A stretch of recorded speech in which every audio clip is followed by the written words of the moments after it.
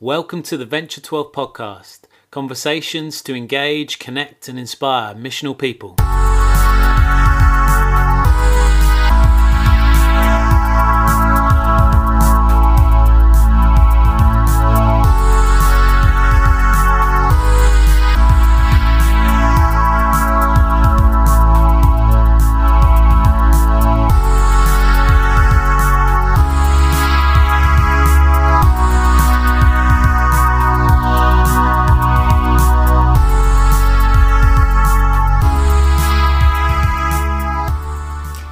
Welcome back to the V12 podcast. Mark and Chris is with me. I'm Emma and we are looking forward to another great year of lots of podcasts. How are you both doing? Good, yeah, it's the first one of the year, isn't it? Yeah. Happy New Year. Venturous. Both rival gangs. Ventriloquists. Yeah. I've forgotten the name of our fan base. Yeah, I do think I don't think there's probably any podcast in the world that has got rival fan bases. I heard rumours of the Adventurers starting as well. Oh wow. Yeah. Coming in from the east. Yeah, I mean they all very There's a lot going on in the east. They all very supportive of the podcast, but they are not very nice towards one another behind each other's backs. What do they differ on? I just think dress code. Dress code, yeah. Yeah, right. People probably listening thinking we're really wacky, but in the back of my mind is Monty Python, The Life of Brian. Yeah. There's a scene, anyway, I don't know if I'll explain it now, but there's a funny scene where there's various groups that all kind of agree on the same thing, but they have slight differences and they all hate each other. Judean People's Front. Yeah, the Judean People's Front. And we're not the Judean People's Front, we're the People's Front of Judea. Yeah, that's the main difference was in their name. But the difference between Venturous and Venturers is the dress code. Alright, well that's a good start to the year. Well, we don't want to encourage conflict between anybody, especially at this time. No, but we need to be real. And guys, if you're listening out there, you need to pipe down. And we're all friends here. We need to acknowledge what's going on, don't we? Yeah. Anyway, sweep it under the rug. Let's come back to reality. 2022 kicked off. Yeah. But let's not forget that we've just had a great year of podcasts in 2021. Yeah. What was your favourite podcast, Chris? Oh, I mean, in terms of my favourite, I don't know. I mean, there's one that I actually interviewed myself and that I loved was Pete Enns. Listeners of the show will know I'm a fan. That you were going to say In fact, my sister is coming to visit in 2 weeks and she's bringing 2 more books of his with her, which are easier to order to England than Sweden. Yeah. So I've got another 2. I'll be quoting him a lot on the podcast. How much do you like him? A lot. Yeah, very much. That's brilliant. But if I take another one that wasn't perhaps one that I recorded myself, I really enjoyed Brad Jerzak, A Christ-like Word, A More Christ-like Word. So if you're not listening to that, go and check that out. Similar themes in some ways actually with biblical interpretation. Yeah. What about you, Mark? I think the one that I found more my home soil was The Starfish in the Spirit. Was that last year? Yeah, it was. Definitely last year. Yeah, definitely last year. Just around the ideas of like mission, micro churches, new ways of seeing leadership, and the role of the leaders within that kind of paradigm as being equippers. Yeah, I've kind of found that really important, and I just enjoyed it. Yeah, but that was also me hosting that one, so I bet we all say ones we did. It was a really good one. Yeah, I enjoyed both the one that I did with Paula Gooder and Fran Porter. I think they're just really good resources for people who are looking into the issues around female apostolic leadership, and just understanding that historical context has been important for me. Yeah. And so I'm really happy that we're able to share that with other people who might want to be exploring as well. So and it became somewhat of a theme, didn't it, for whatever we kind of went around and the different themes and topics that we explored last year. That was kind of like a continual thread female apostolic and leadership and kind of rediscovering. It's not over, people. So we're drawing a line under that. No, we're not. But we think it's a really important part of the jigsaw for this time, don't we, to raise that conversation. Yeah. These are conversations we think that everyone should be having. You might disagree, but we really believe in it. Yeah. I just want to say, I think like last year, there's so many moments that were like bombshell moments. Like, didn't you just find when you were listening to all the podcasts, almost always there was something where you were like, oh my gosh, I wish someone had told me about that earlier, or I wish I knew that, or I need to share this. Yeah, definitely.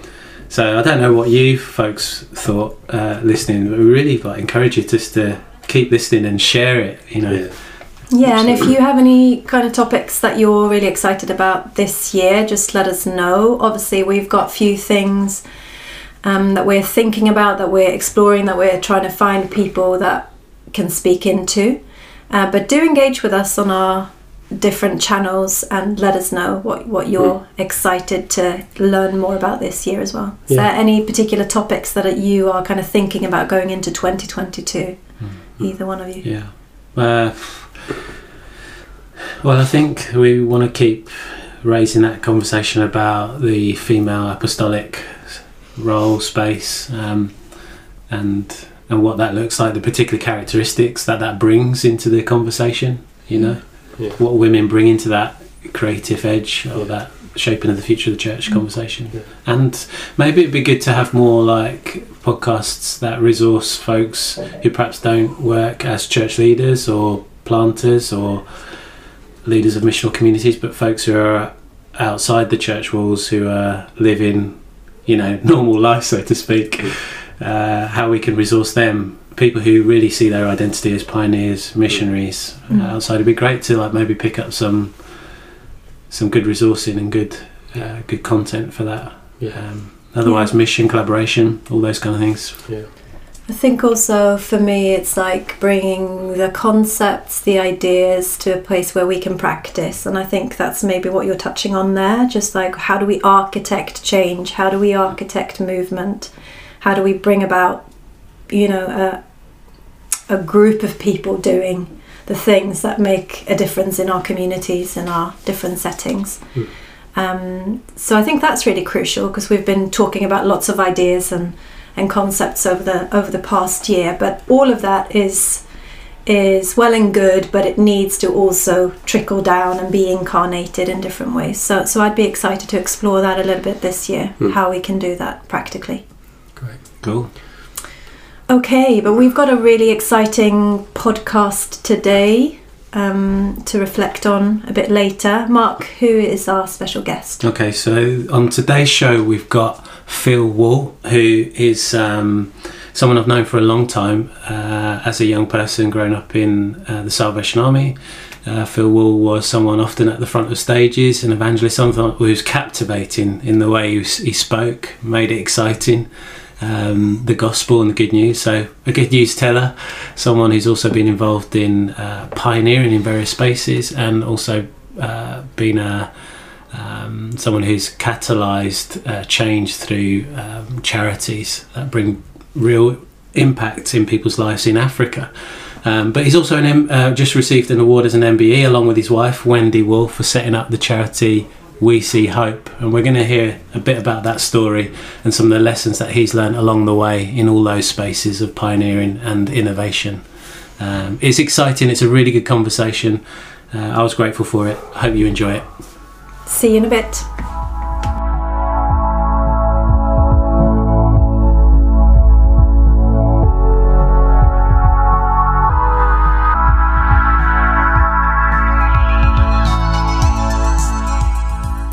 Well, welcome to the Venture 12 podcast, Phil Wall. How are you doing? I'm doing very well, thank you. I'm doing very well indeed.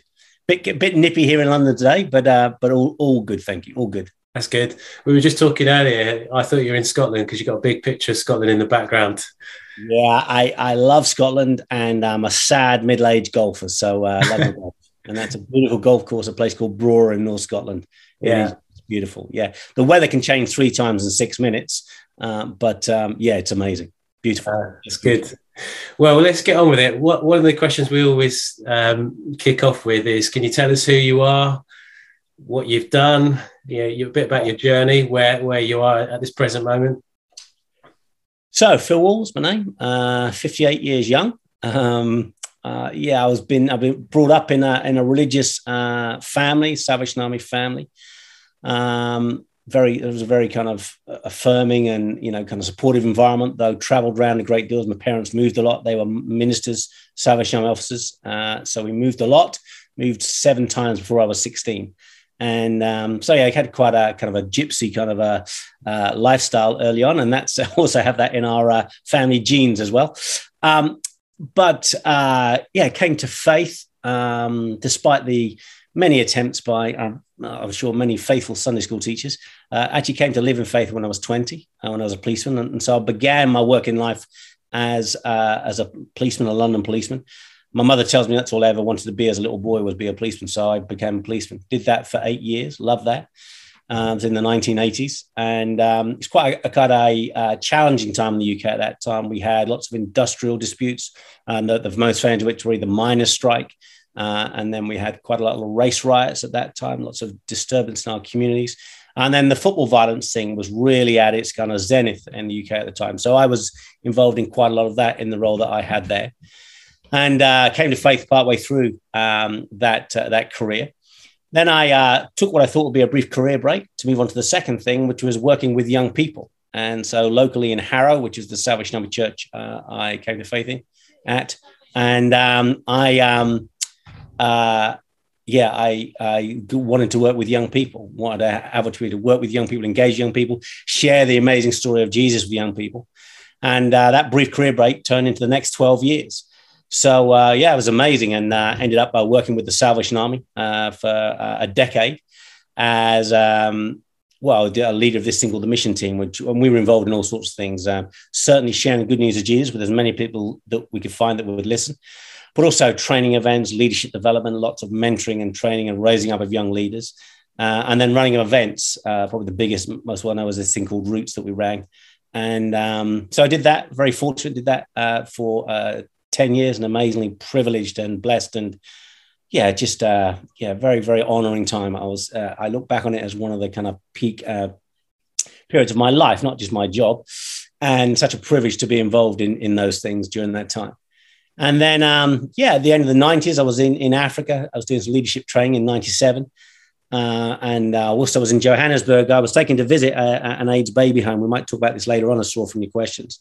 But met a little girl there, fell in love. And so that was quite a Catholic event for us. Tried to adopt her, bring her into our family, but it didn't work out. So anyway, we started fundraising. And so that meant then in 2000, I then started 2 organizations, really, which is what I now still sow my life into, which is the non-profit organization We See Hope, which we'll talk about later. And then the leadership development, leadership coaching and advisory business that I run called Signify. And that's what I've been doing for the last 22 years. And I spend my working days with senior leaders in corporate organizations, helping them be better leaders. I have my elevator pitch for my role is, I help individuals, teams, and organizations answer one question. People often ask, well, what's the question? I say, well, the question is, what things need to be true, present, or absent in your life to be at the top of your game? And that's all I do for a job. I help individuals, teams, and organizations answer that question. And so, that's what I get paid to do. And I see myself something as an entrepreneur, really, because I set up the business to cover all of our bills, to cover all of our costs. So then we could just serve and bless the cause, the charity. And so it's a profitable corporate commercial business that has a philanthropic output and outcome. And that's what I do in my day job now. And then very privileged to work with leaders I'm privileged to work with leaders all over the world. So involved in a great deal of travel, although that's lessened obviously a lot. And I travel on Zoom these days to speak to leaders, as I am with you today, Mark. Yeah. So I'm here in Sweden. You're there in the UK. Yep. So we're grateful for the technology, which makes these things happen. So, well, thank you for that introduction, and we look forward to getting into some of that as well, particularly. Also married for 36 years. Need to mention that. Oh yeah, don't forget that; it's important. Yeah, no, maybe. And I got 3 wonderful grown-up adult children, Jake, Yasmin, and Isabel. And Yasmin married to my favourite son-in-law, Axel. So yeah, that's the great privilege of my life to be involved in that family. That's wonderful. Yeah, and you're just a new empty nester, right? Yeah, relatively new. Yeah, I'm still grieving. I hate it, but I hate it. I just all the only noise now in the house is the Golf Channel that is regularly on in the. Oh dear. Yeah, that's how it. Whereas our youngest Izzy was so musical. She was always playing or listening or singing music, and I miss that. But hey, it's an important part of life's journey, right? And also, although I grieve it, it's also opens up doors of new opportunity as well. So it's fantastic. Great. Well, yeah, once again, thanks for that introduction. We'll get into some of that, particularly the We See Hope and you as an entrepreneur, pioneer, and connecting that with mission and our understanding the mission. And one of the questions we often ask is, what was your idea of mission that you perhaps inherited growing up? And how might that have changed? I think it's a really interesting question. I had to think about the question actually as to what you're actually asking. So I think my perception as a young person certainly was that mission, the looking for ways to express the evangel, the good news of Jesus, was really done on Sundays and was done by and large by a professional. And I really had no sense growing up in the church, and I was, I went 2-3 times every Sunday.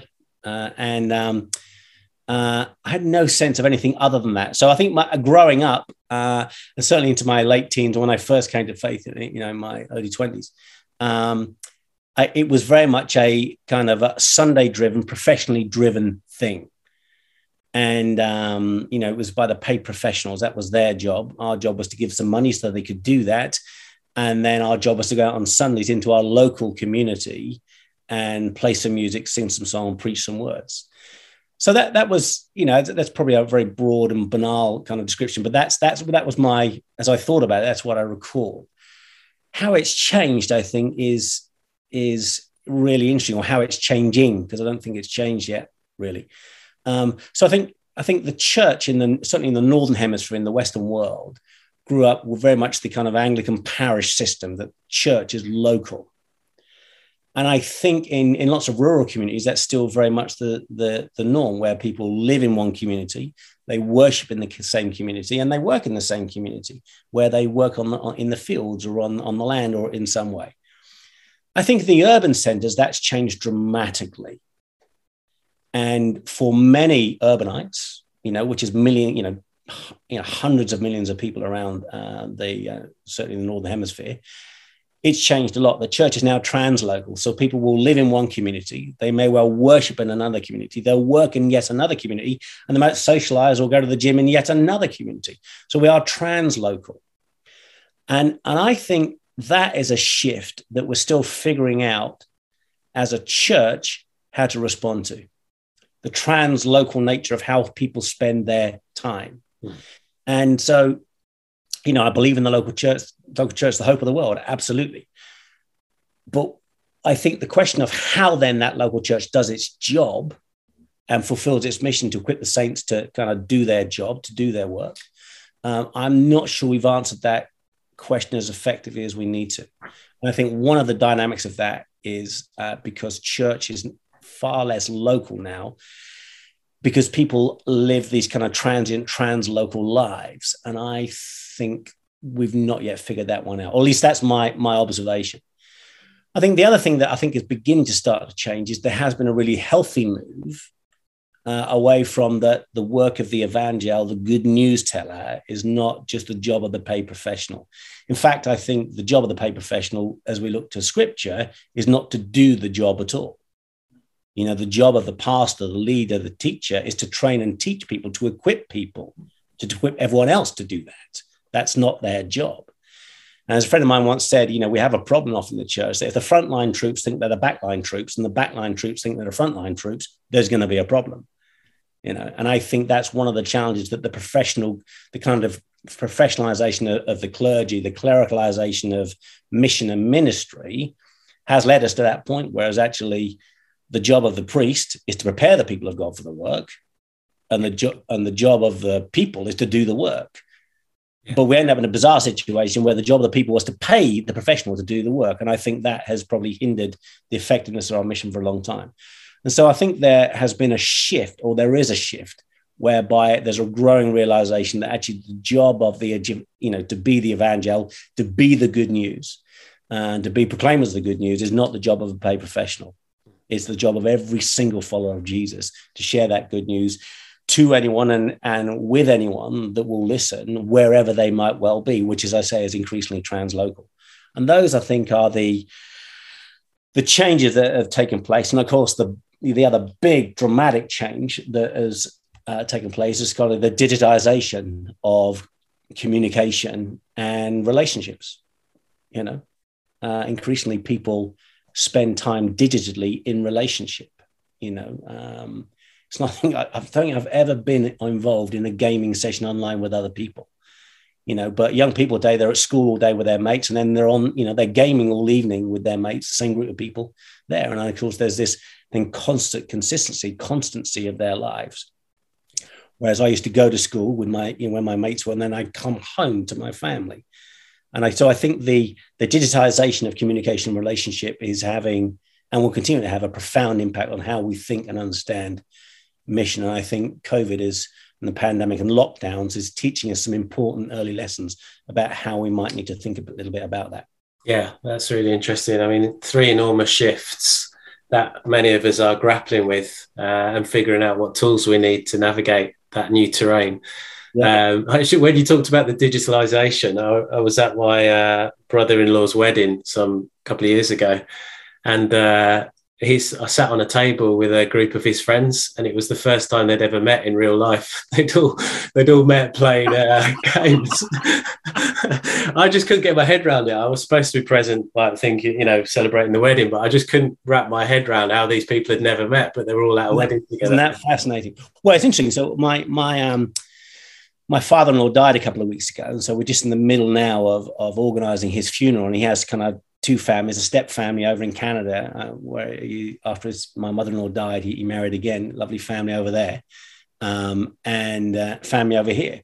And of course, without traveling 1 mile from their front room, they're going to join the funeral, which is going to be streamed live on Facebook, and so I just think there's something, and that will be an experience. Is it as intimate as the normal speaker? Well, no, in my opinion. But what's really interesting is when you listen to young people talk about what it's like to game, it feels like they say we're in the room together. There's that really interesting advert on TV in the UK at the moment where these 2 guys are gaming with each other. They've met online, they're gaming with each other, and they're getting really excited doing this gaming.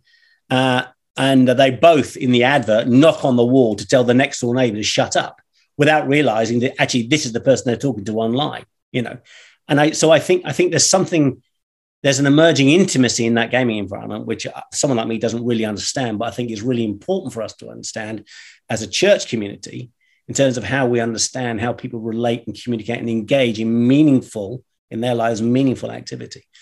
And I think that presents us with opportunities as well as challenges as a church. Yeah, definitely.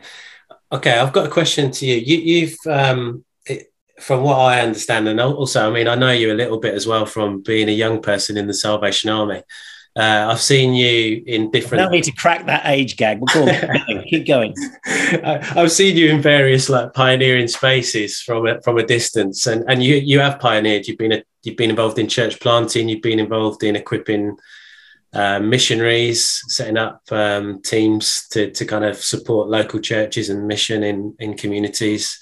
You've been involved in setting up a charity with We See Hope and a number of other things. How would you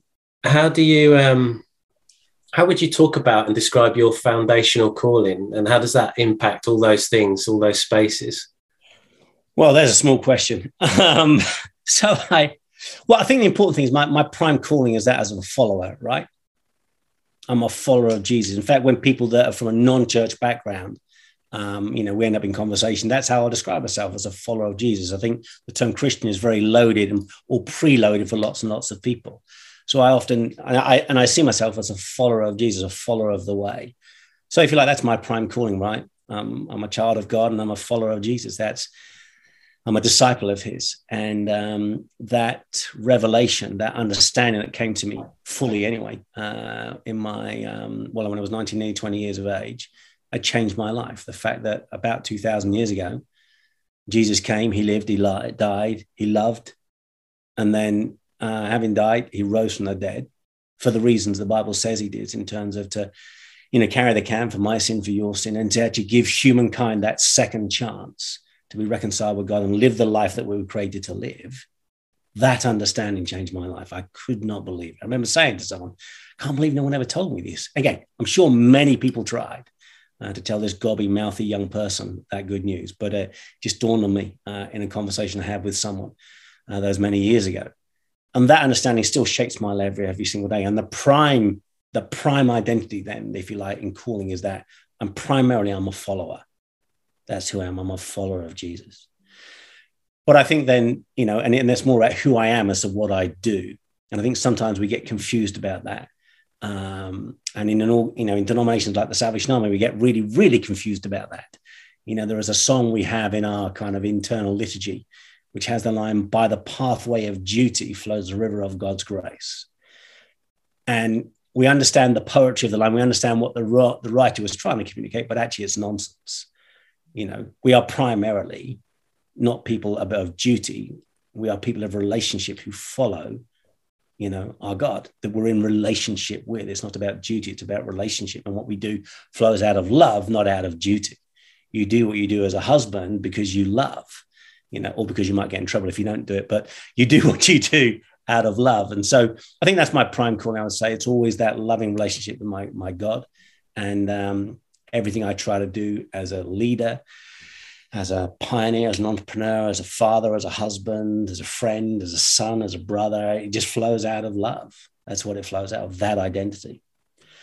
And then I suppose over the last, as you look at the gifts that you've got, or the things that God entrusted you to, and when I actually self-reflect, I actually feel very limited. There's so many, I can't really do anything practical. I'm pretty useless when it comes to doing practical things. But I think there's a number of things that I would probably say with a degree of confidence that I think God has called and gifted me to do. One of those is most definitely, and that which is defining for me, is as a good news teller of stories, to tell the good news story of Jesus to anyone and everyone who will listen, be they clients of mine, be they friends of mine, be they people I meet at the gym, people I meet on a golf course. I love just sharing that story of Jesus, because as we know that if it's true, it's not just true for religious people, it's true for everybody. If Jesus is who he said he is who he said he is, the Lord of life and the universe and everything, for everybody, not just those who say they believe. So I love telling that story. I love talking to people about the way Jesus changed my life and has the capacity to change theirs.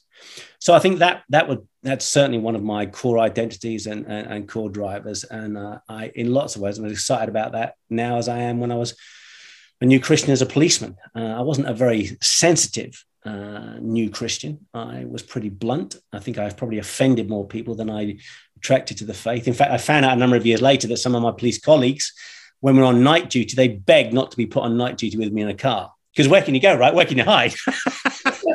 You got this loudmouth religious zealot nut in the seat next to you. There's nowhere to go, right? So, but anyway, more zeal than wisdom, but exciting days. And so I think that's a core part of who I am. Very much just someone who feels entrusted to tell that story and share that story with anyone that will listen. And I think, to use a bit of religious jargon, as I think about it and categorize it, I think there's that kind of apostolic prophetic thing. I'm a starter. I'm a definite starter. I'm a better starter than I'm a manager. I just, in my DNA, in my bones, in everything that I do, I'm always looking for new ways or fresh ways or better ways to get certain things done. Sometimes, if I'm fair, that's driven by laziness. There must be an easier, quicker way to do this, which I think is laziness rather than gifting.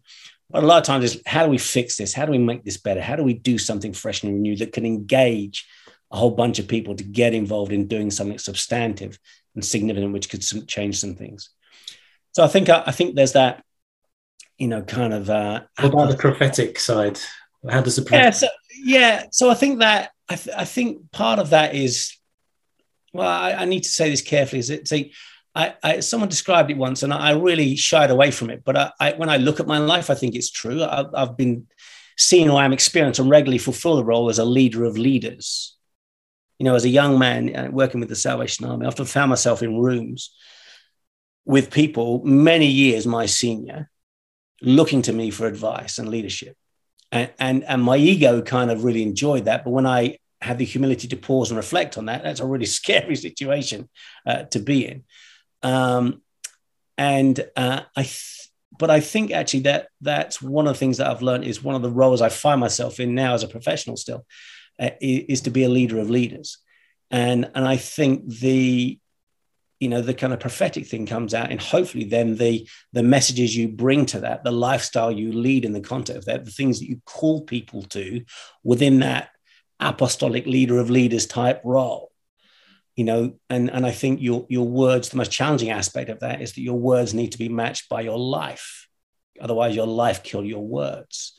And that's always been the great challenge for the prophets, right? To live a life that is prophetic, as opposed to just uttering words that are seen or experienced as prophecy. And I think that certainly is my greatest challenge. I believe a number of things really, really deeply, and I find it much easier to talk about them than live them. But that is the challenge, I think, for authenticity, because whether anyone agrees with, even when people disagree with your religious convictions, and I have many of my friends or my clients that would disagree with my religious convictions, my hope is, though, they see an authenticity in my life, they will say, well, at least he takes what he says he believes seriously.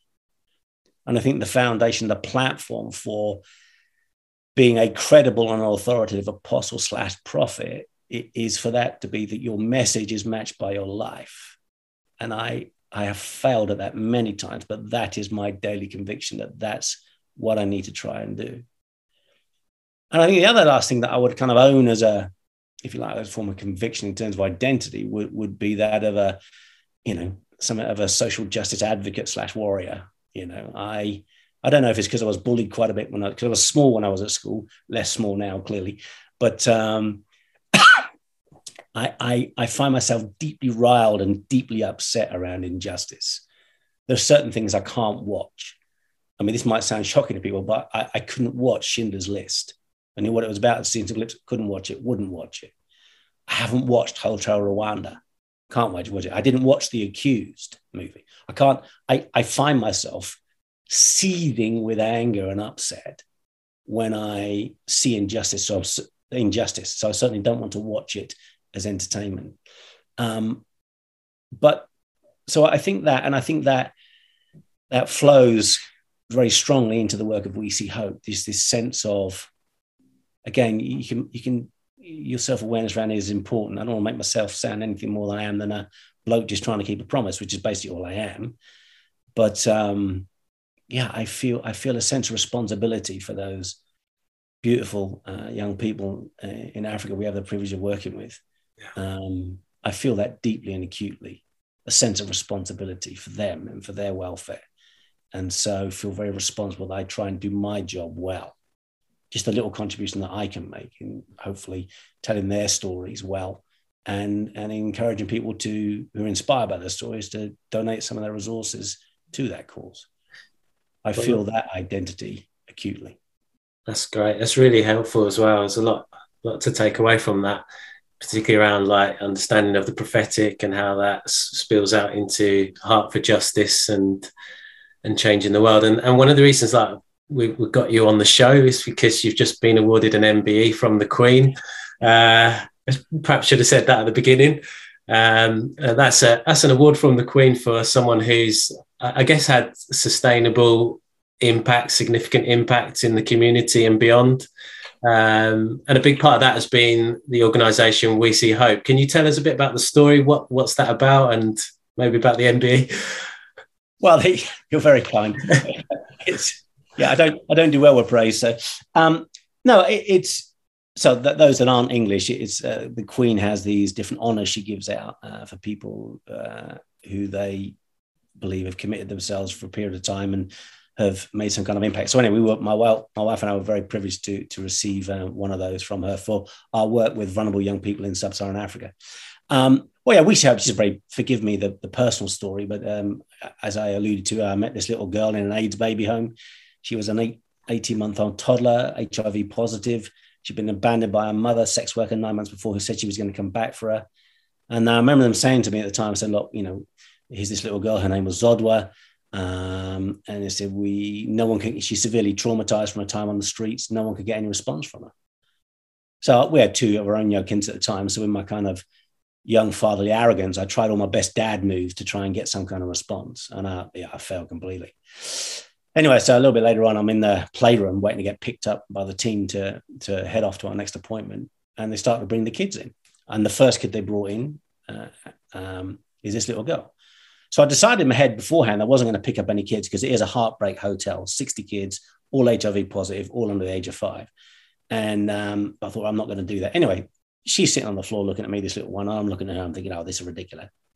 So I picked her up and she nestled her head into my neck, and that was it, really. I spent 20 minutes with her, changed my life forever. Changed my life forever. So I phoned Wendy, my wife, up that night. I said, hey, darling, I've fallen in love with another woman. Can I bring her home, please? And she said, pardon? And so anyway, so I came back. We talked about it. And we talked to some people in the community about having HIV in our home with our kids, medical folks. Talked to the school about having HIV in the school. And at the end of a few months, we thought, okay, let's give it a go. So we spent the next 8 months trying to adopt her into our family. That wasn't possible. We found out at the end of that month, which we found really quite distressing, having prepared ourselves, our 2 existing kids at the time, Jake and Yasmin, for this little one to become part of our family. But then we kind of came to the point, we thought to ourselves, okay, if we can't adopt this one kid physically, we believe that God brought this little one to our life for a reason. Let's commit the rest of our lives as a couple to try and do all we can to try and do something about all the other little boys and girls, just like Zodwa, that exist in Sub-Saharan Africa. At the time, 15 million, because of the AIDS pandemic, orphans in Sub-Saharan Africa. So that was the beginning of the journey, really. And that was in 1998. And so we started raising money.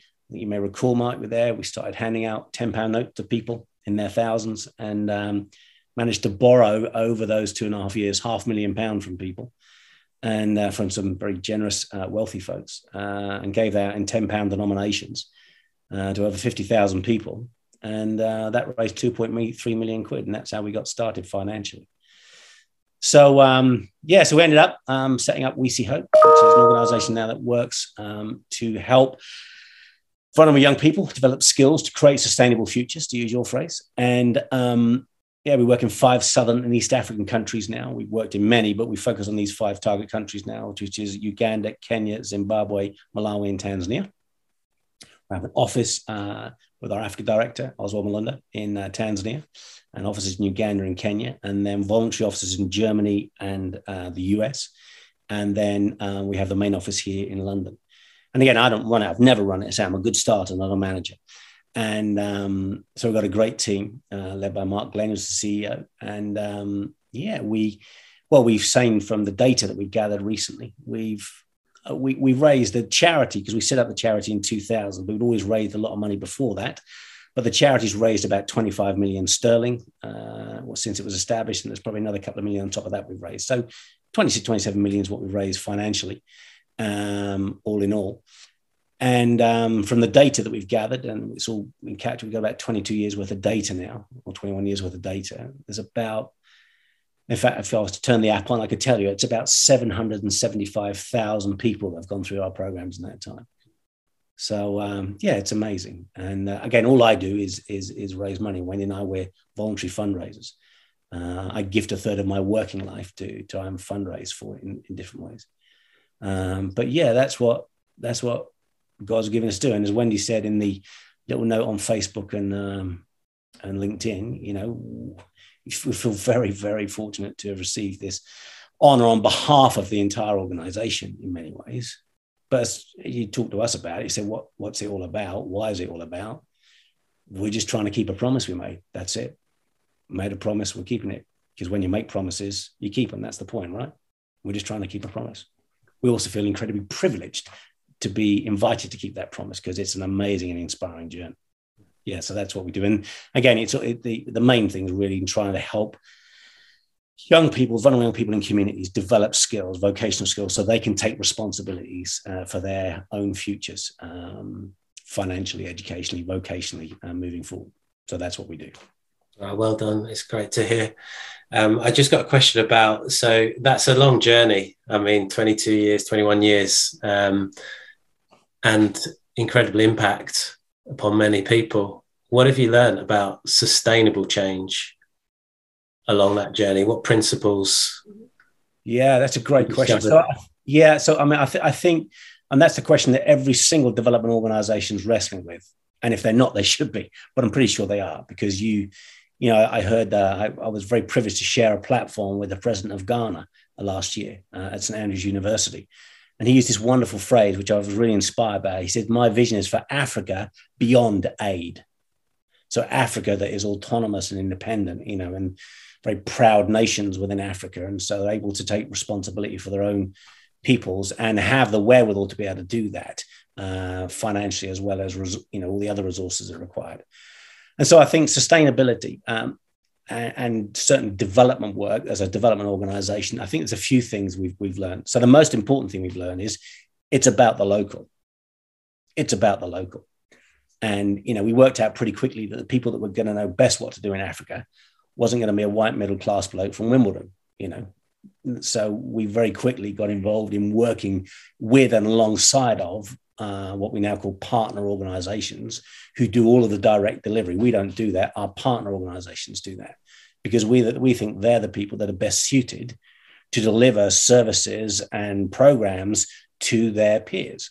It was interesting that during the pandemic, in one sense, it was a moment that we as an organization were made for. I mean, it presented with all sorts of challenges, particularly fundraising challenges, but lots of NGOs in Africa had to send their workers home to their home countries. Well, we didn't have to do any of that, because all of our people, where they work is where they live. So they didn't go anywhere. So localism, I think, is one of the key things, driven by local organizations who you're in relationship with, you build trust with, where there's accountability, et cetera, et cetera, et cetera.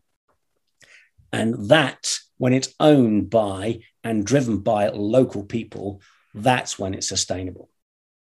And if we just, jump in and parachute in as a big NGO, build this, do that, and then, jump back out, not sustainable. So I think that's the third thing. And many people in the development space have known that for many years. We haven't come up with that insight. It's just, that's a lesson we learned very quickly. I think the other thing is the willingness to foster innovation. To be willing to take risks. You'll never innovate if you're not willing to take risks of failure. And I think one of the things our partners, or I hope they would say, and certainly they've said it in feedback to us, is that one of the things about us as an organization is we're in for the long haul. I think we're quite difficult to get money from initially, but once you're in, you're in. And, even when you fail, you're in, because we stick with you, because we try, we experiment, we work, we evaluate, what can we do different, et cetera, et cetera, et cetera. And a lot of our work and the work of the professionals on the ground, Oswald and his colleagues, is about mentoring and coaching and developing and helping to build capacity in those partner organizations. And so I think that's the second thing, that if you're to be sustainable, you're going to have to learn to innovate. If you're going to innovate, you have to be willing to take risks. And I think lots of voluntary organizations struggle with that, because obviously they feel responsible for other people's money. There's been no loyalty to them. But I think that having the kind of risk gene in your DNA is an incredibly important part of building sustainability. And then I think the third thing then, the innovation risk piece, the other thing is longevity of commitment.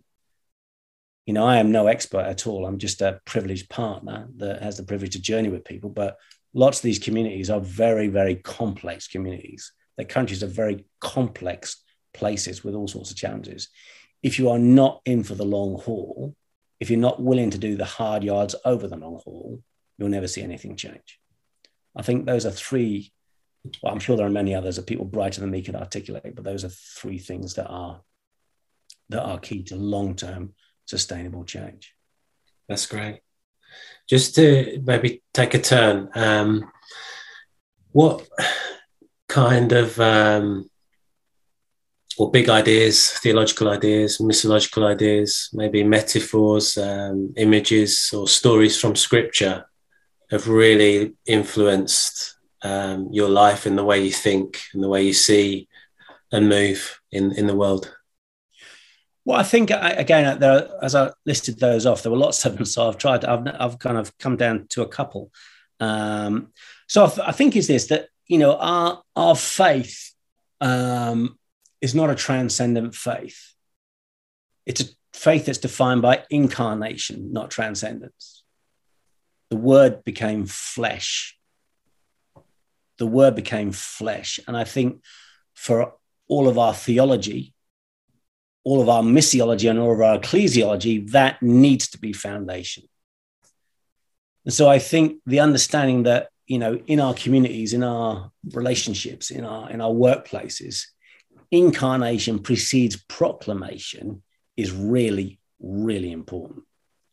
And I think part of the challenge to the evangelical church community that I'm, you know, part of and proud to be part of for many years is I think we've got that the wrong way around sometimes.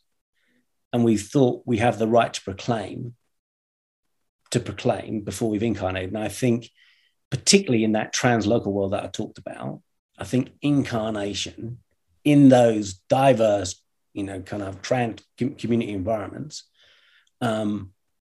incarnation is key. Because as you incarnate the life of Jesus in and through who you are in those communities, in those places of work, in those places of education, in those places of, you know, social life, that earns you the right to proclaim. So I think incarnation and what that means to be to incarnate the life of Jesus into how we live and move and have our being every day. I think that is a profound influence upon how I think about who I am as a follower and how I try to do the things that I've been entrusted to do. I think the second thing, it was a metaphor, as a patch, is I spent quite a lot of time in the early noughties speaking on and thinking about the story of Daniel, Shadrach, Meshach, and Abednego, taken into captivity by Nebuchadnezzar and his legions, and people of the Jewish faith, who then in a foreign land in Babylon sought to find ways in this alien land, having been given new names and new identities and new menus and new language and new locations and new everything, sought to live out their faith authentically and draw some lines in the sand about things they wouldn't compromise. And I think that there's a couple of things about that I found really inspiring. One is it says of them in the beginning of the story that having been, you know, it says that the as was the policy of empire building those days, they took the cream, they took the talented individuals and they creamed them off, and they sought to inculcate them into their society to help them to assimilate into Babylonian culture by giving them those new things. And he said this. He said the king could find none throughout all the land as good as they. So even, I just find, and again, coming back to this incarnation thing, yeah, even in that highly compromised Babylonian exiled kind of environment, they sought to be excellent. They sought to be the best at what they did. Now, there are some theological problems with that, because, of course, when Nebuchadnezzar committed genocide, these guys did the paperwork. That's quite challenging to think about. But basically, they were his civil servants, right? And he said the king could find none throughout the land as good as they. So that even in that compromised environment, as they incarnated the life of Jesus, as they lived healthier lives, as was seen by the episode with the food that they then refused to eat and the food they had ate, they were the best. They were distinctive. They were marked out as distinctive people in that compromised environment. And so here they were trying to be distinctive in the very, very grey world in which they inhabited and had their being every day. And as I've thought about that story, it seems to me that often as people of faith, we kind of look to the book of Acts as our context. You know, we say, hey, we'd love to be an Acts seasoned church, like the church in Acts. We want to be that kind of church. And in some countries around the world, certainly where the church is newly formed. But But I don't think that's our missiological context, whereby the church was in ascendancy, as we see in the book of Acts. I don't think that's a context, particularly in the Northern Hemisphere and the Western world. I think our context is less found in the book of Acts and more found in the book of Daniel, like aliens in a foreign land. I think that, again, without getting too wordy and kind of philosophical about it, but I think that is our missiological context. Yeah. That is our missiological context. And so the lessons that we have to learn, there is much to learn from the apostles in the book of Acts. I think there is also much to learn from Daniel, Shadrach, Meshach, and Abednego that sought to be distinctive and drew actually only 2 lines around idolatry in their very, very grey world. But because of their witness, an emperor came to faith, and as did his nation at that time.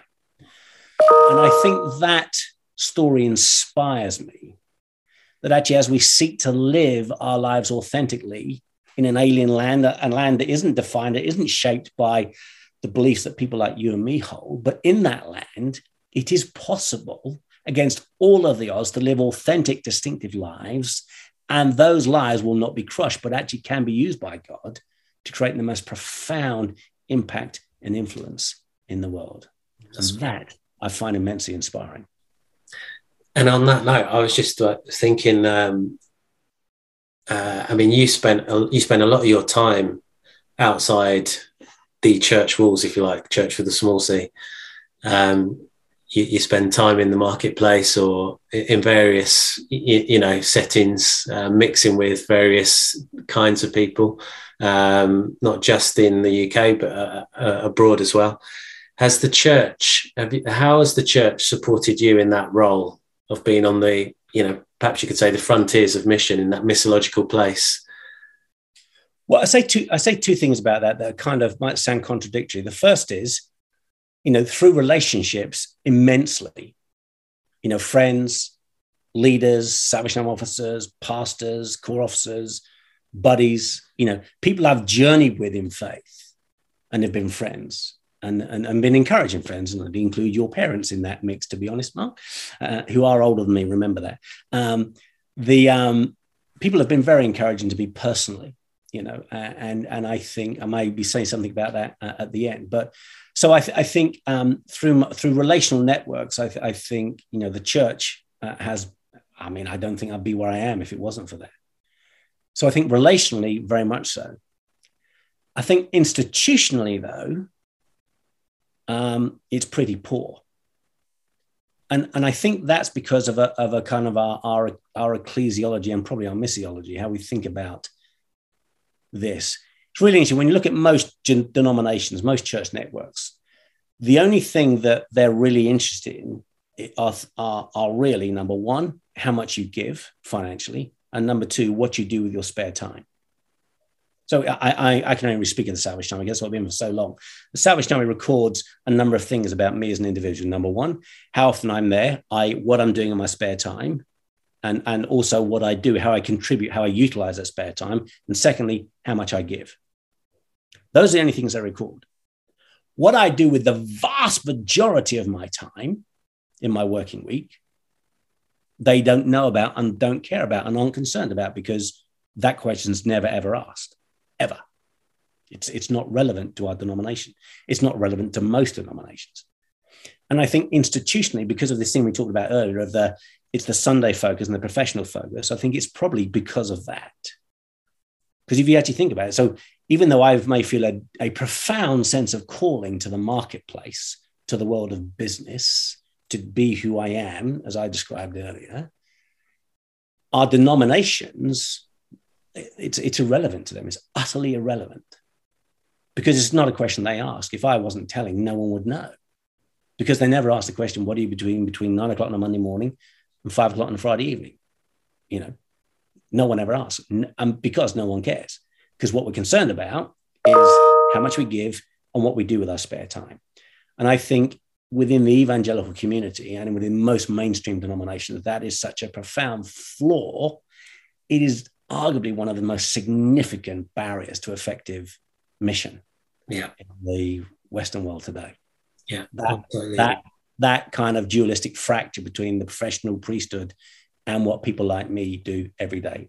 So again, I have been immensely supported by lots of gracious, kind, generous people that, despite the many flaws of my character, and there are many, have been very kind and supportive. But I think institutionally, there is a flaw in our theology and our missiology around that, which needs fixing urgently.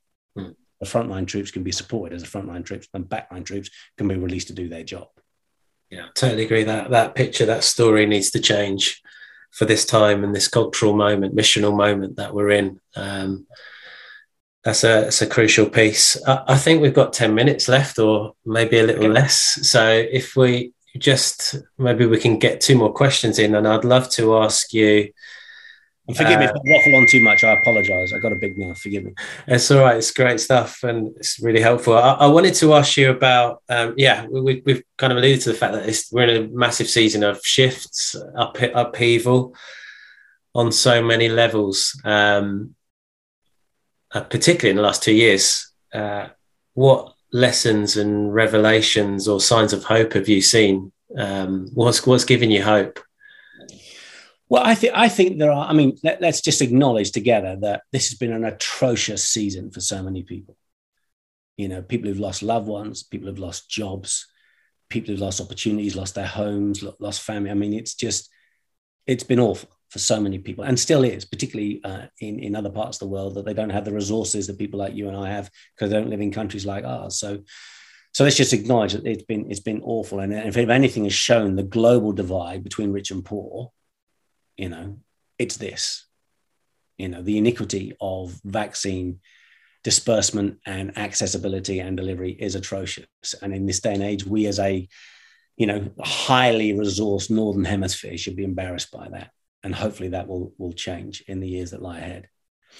I think there's some things that I've been really encouraged by, or that have encouraged me.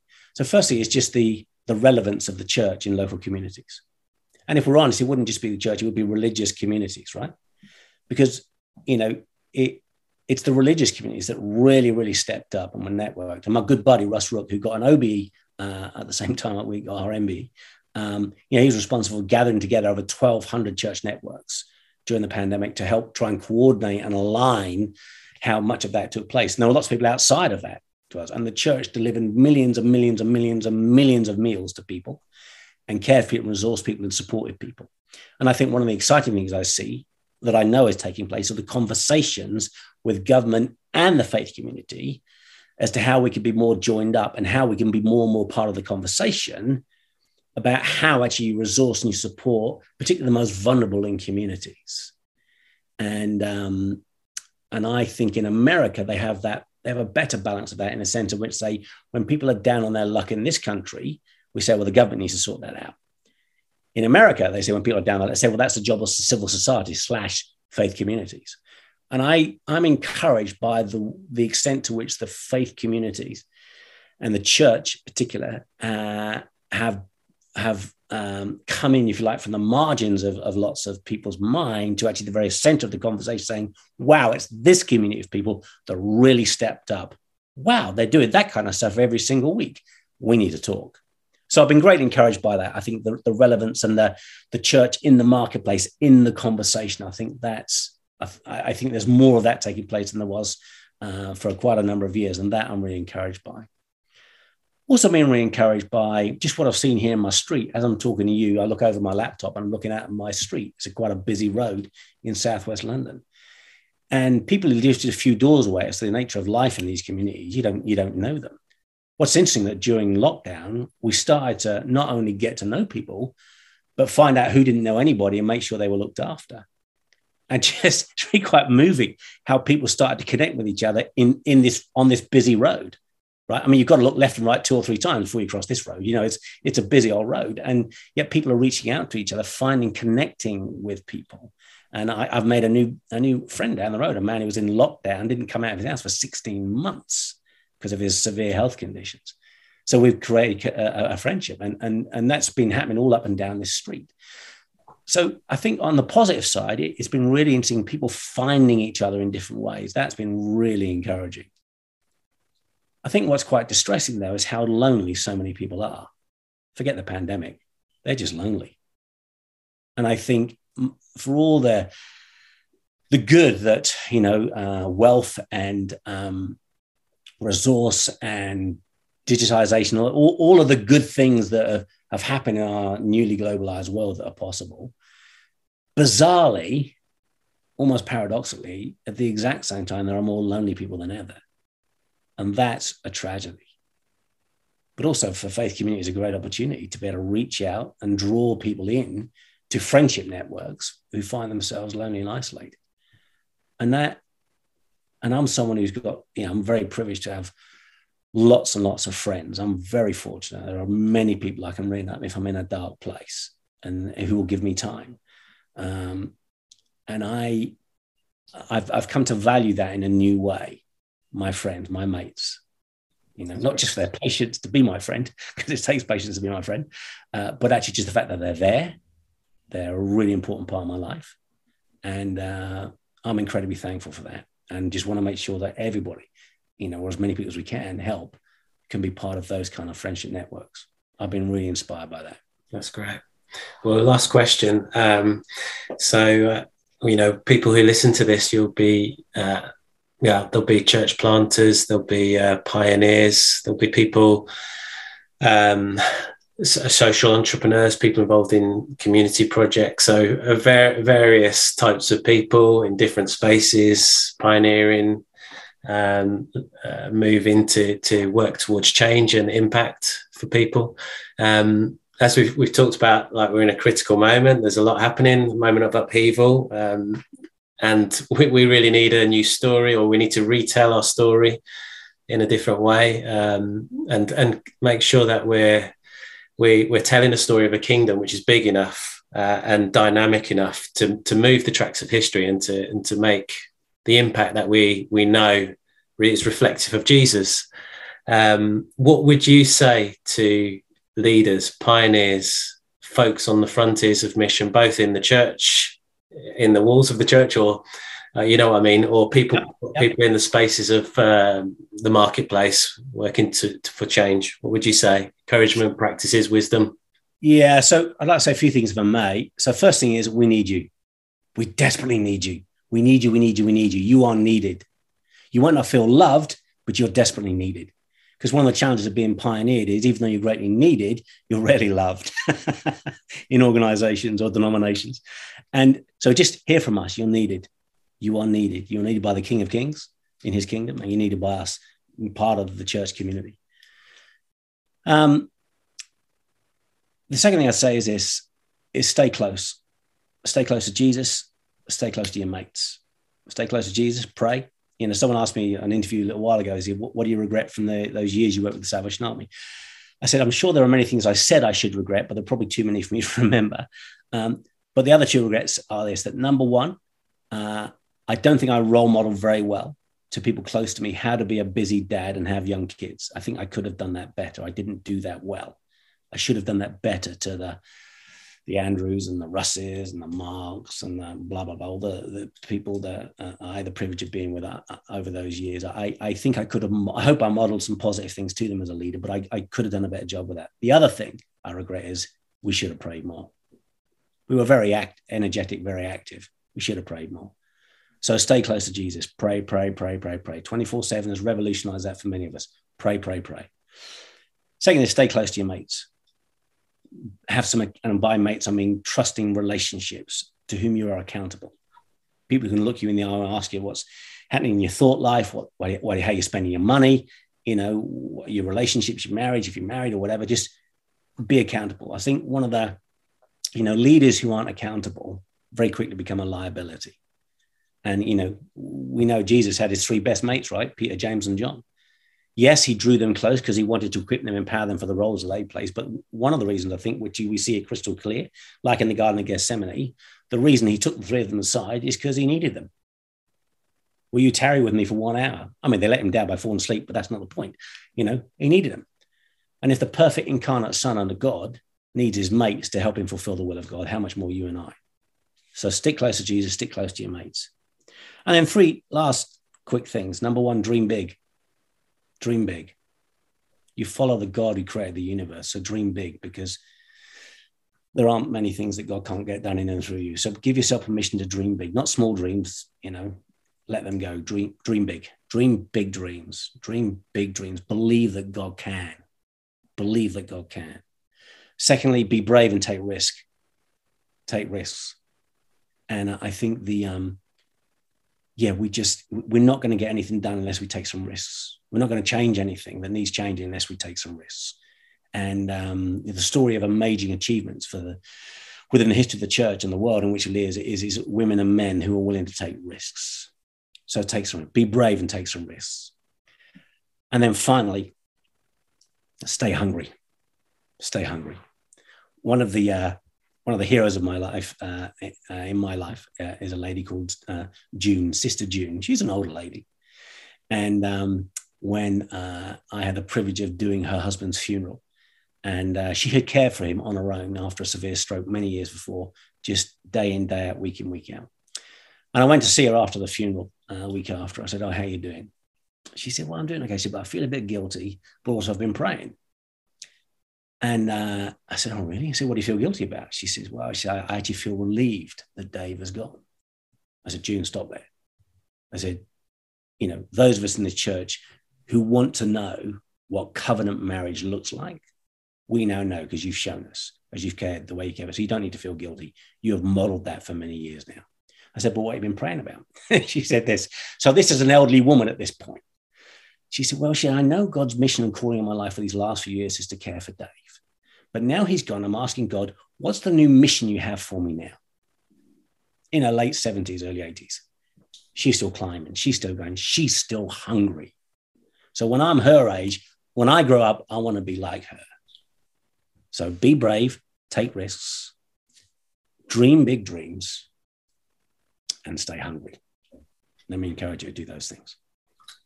Well, thank you, Phil. Well, thank you for the privilege. I hope some of that's of some use or some of interest. And bless you guys, because now it's your story, not my story. It's your story. So the job of people like me is just be as helpful and supportive we can, and then get out of the way. So bless you in all that you try and do, and all those who are listening to this, bless you in all that you're doing. Thank you very much. Take care. Cheers, buddy.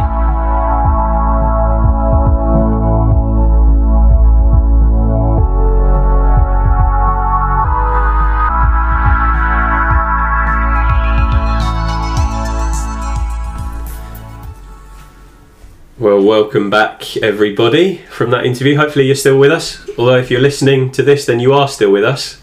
Yeah, we always do that. Mistake, Same mistake, yeah. Thanks for staying with us, I should be saying. Mark, thanks for taking us on that interview. You're welcome. We always start with the question, so I'll pose it again to you. How was it to be in that conversation with Phil? It was really, really enjoyable, and quite special for me as well. Someone I looked up to very much as a young person when I had one foot out the church and one foot in, and I was only really showing up to these big conferences, dragged along by friends or going with friends, and those moments where he was speaking were really inspiring. So it was really special just to come back round and have these conversations. So yeah, I'm really grateful for the opportunity, and I thought it was a really good podcast. There's so much in there which we're going to talk about, right? Yeah, absolutely. And I mean, we can stick with you here, and I can just ask the question. I mean, what were some of those significant things? What jumped out to you and just grabbed you? Well, I think the thing fresh off my mind, because it was the last thing we talked about before we started recording, was one of the quotes he's saying: if the frontline troops think they are the background troops, and the background troops think they are the frontline troops, then we've got a problem. Yeah. And I think we've talked about that, how the role of leaders are often, we forget that the main role is to be equippers and catalysts to release the body of Christ. And I think it was really interesting to hear that kind of quote, just to bring a different language or a different picture to things that we touched on in other podcasts, not least the Starfish and the Spirit, which is very much about that. Yeah. So, and we think that's really important, don't we? Yes, because we do. Affirmation. Do we? Yeah. I mean, how can we be movemental if that picture isn't reversed? And he said that's one of the biggest issues of our time. So it goes right to the core of our identity and understanding of who we are, especially those of us who are leading churches and leading this, that, and the other. Yeah, absolutely. Yeah. Emma, how about you? What was grabbing you?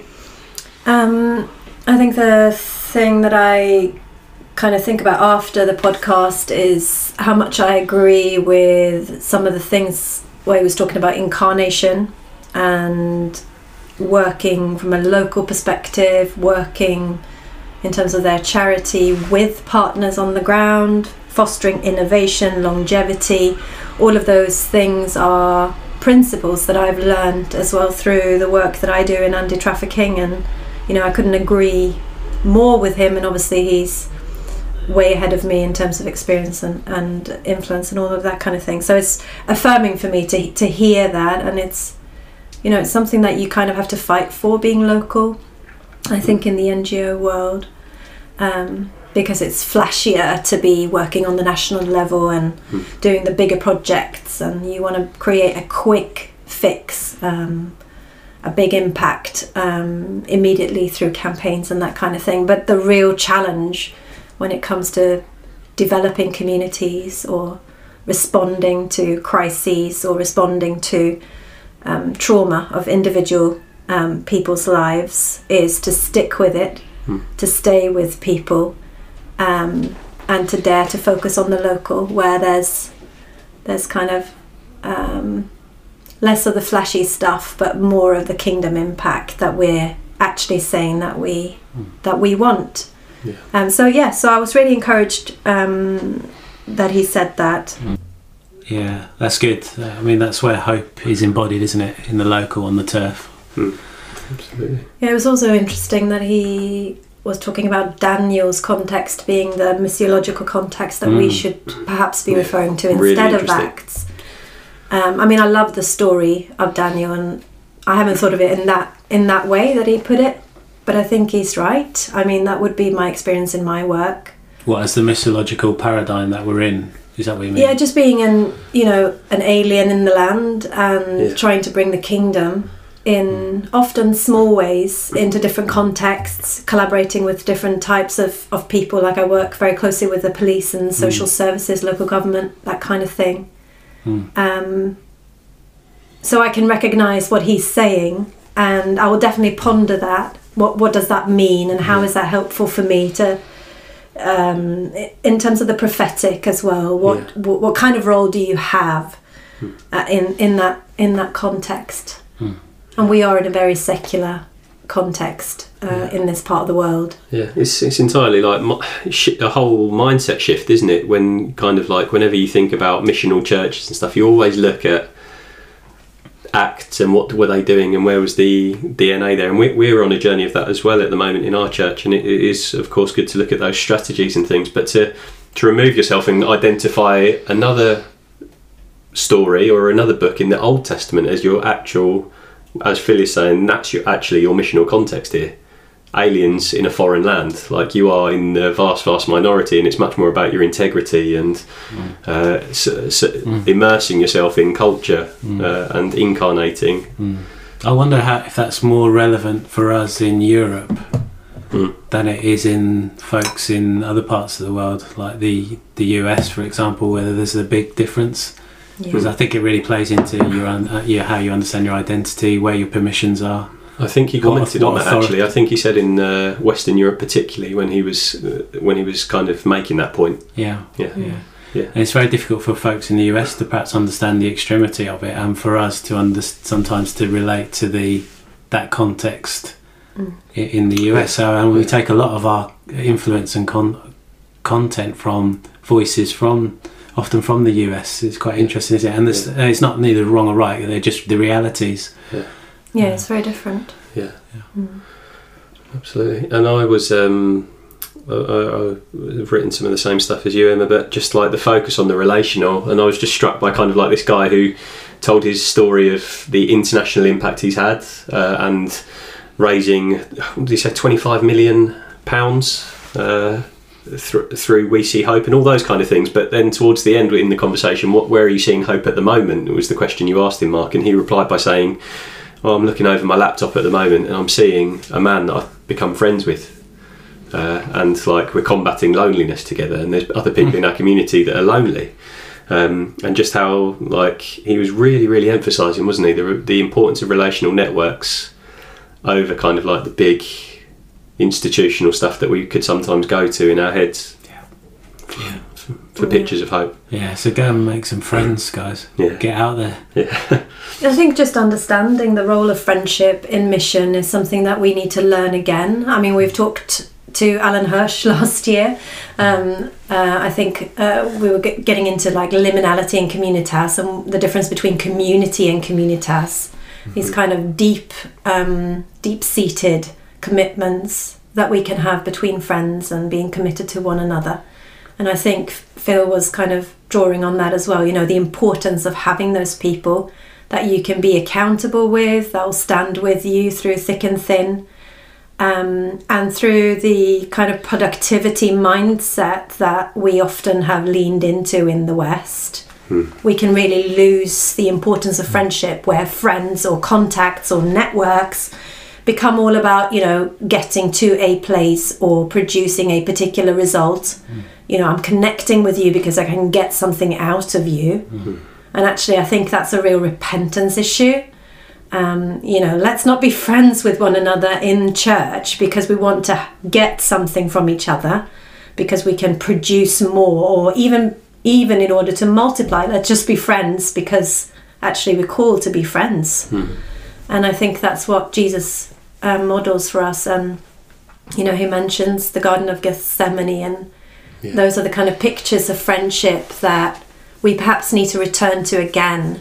The kind of ancient understanding of what it means to be on a journey together. Really good. That's good, yeah. Well, look, let's bring it to a close. As ever on Venture 12, we like to leave the listeners, the venturists and the venturers, and the new wing of adventurers with some questions to ponder amongst yourselves. So, Mark, what are we asking today? Okay, so obviously we want to kick you off by getting you reflecting on what was exciting, what was challenging, what was perhaps uncomfortable to hear. We don't want you to lose sight of those things that disturb your world. What was meaningful? Who do you need to share this with? So in your friendship groups, in your teams, with those that you're perhaps doing ministry with, or just life. We encourage you to kind of reflect on, how do we share this? How do we make this a conversation? And then, like, I think at the end, I'd like to say, to arc back right to some of the first words that Phil said, as he was talking about him being a coach of leaders. It might be helpful for us in this moment at the beginning of the year to reflect on what needs to be present in our lives, what needs to be true, and what needs to be absent, and in order for us to be the best that we can possibly be, and to be those kind of that salt and light in a foreign land, and to be the people that God is calling us to be in this time. So I think that's it for us today. So whether you've been walking, listening to this, or in the gym or at home, we pray God's blessing over you, and we look forward to reconnecting again on the Venture 12 podcast in a couple of weeks' time. So blessings. Thanks, guys. Thanks, guys. See you next time. Bye.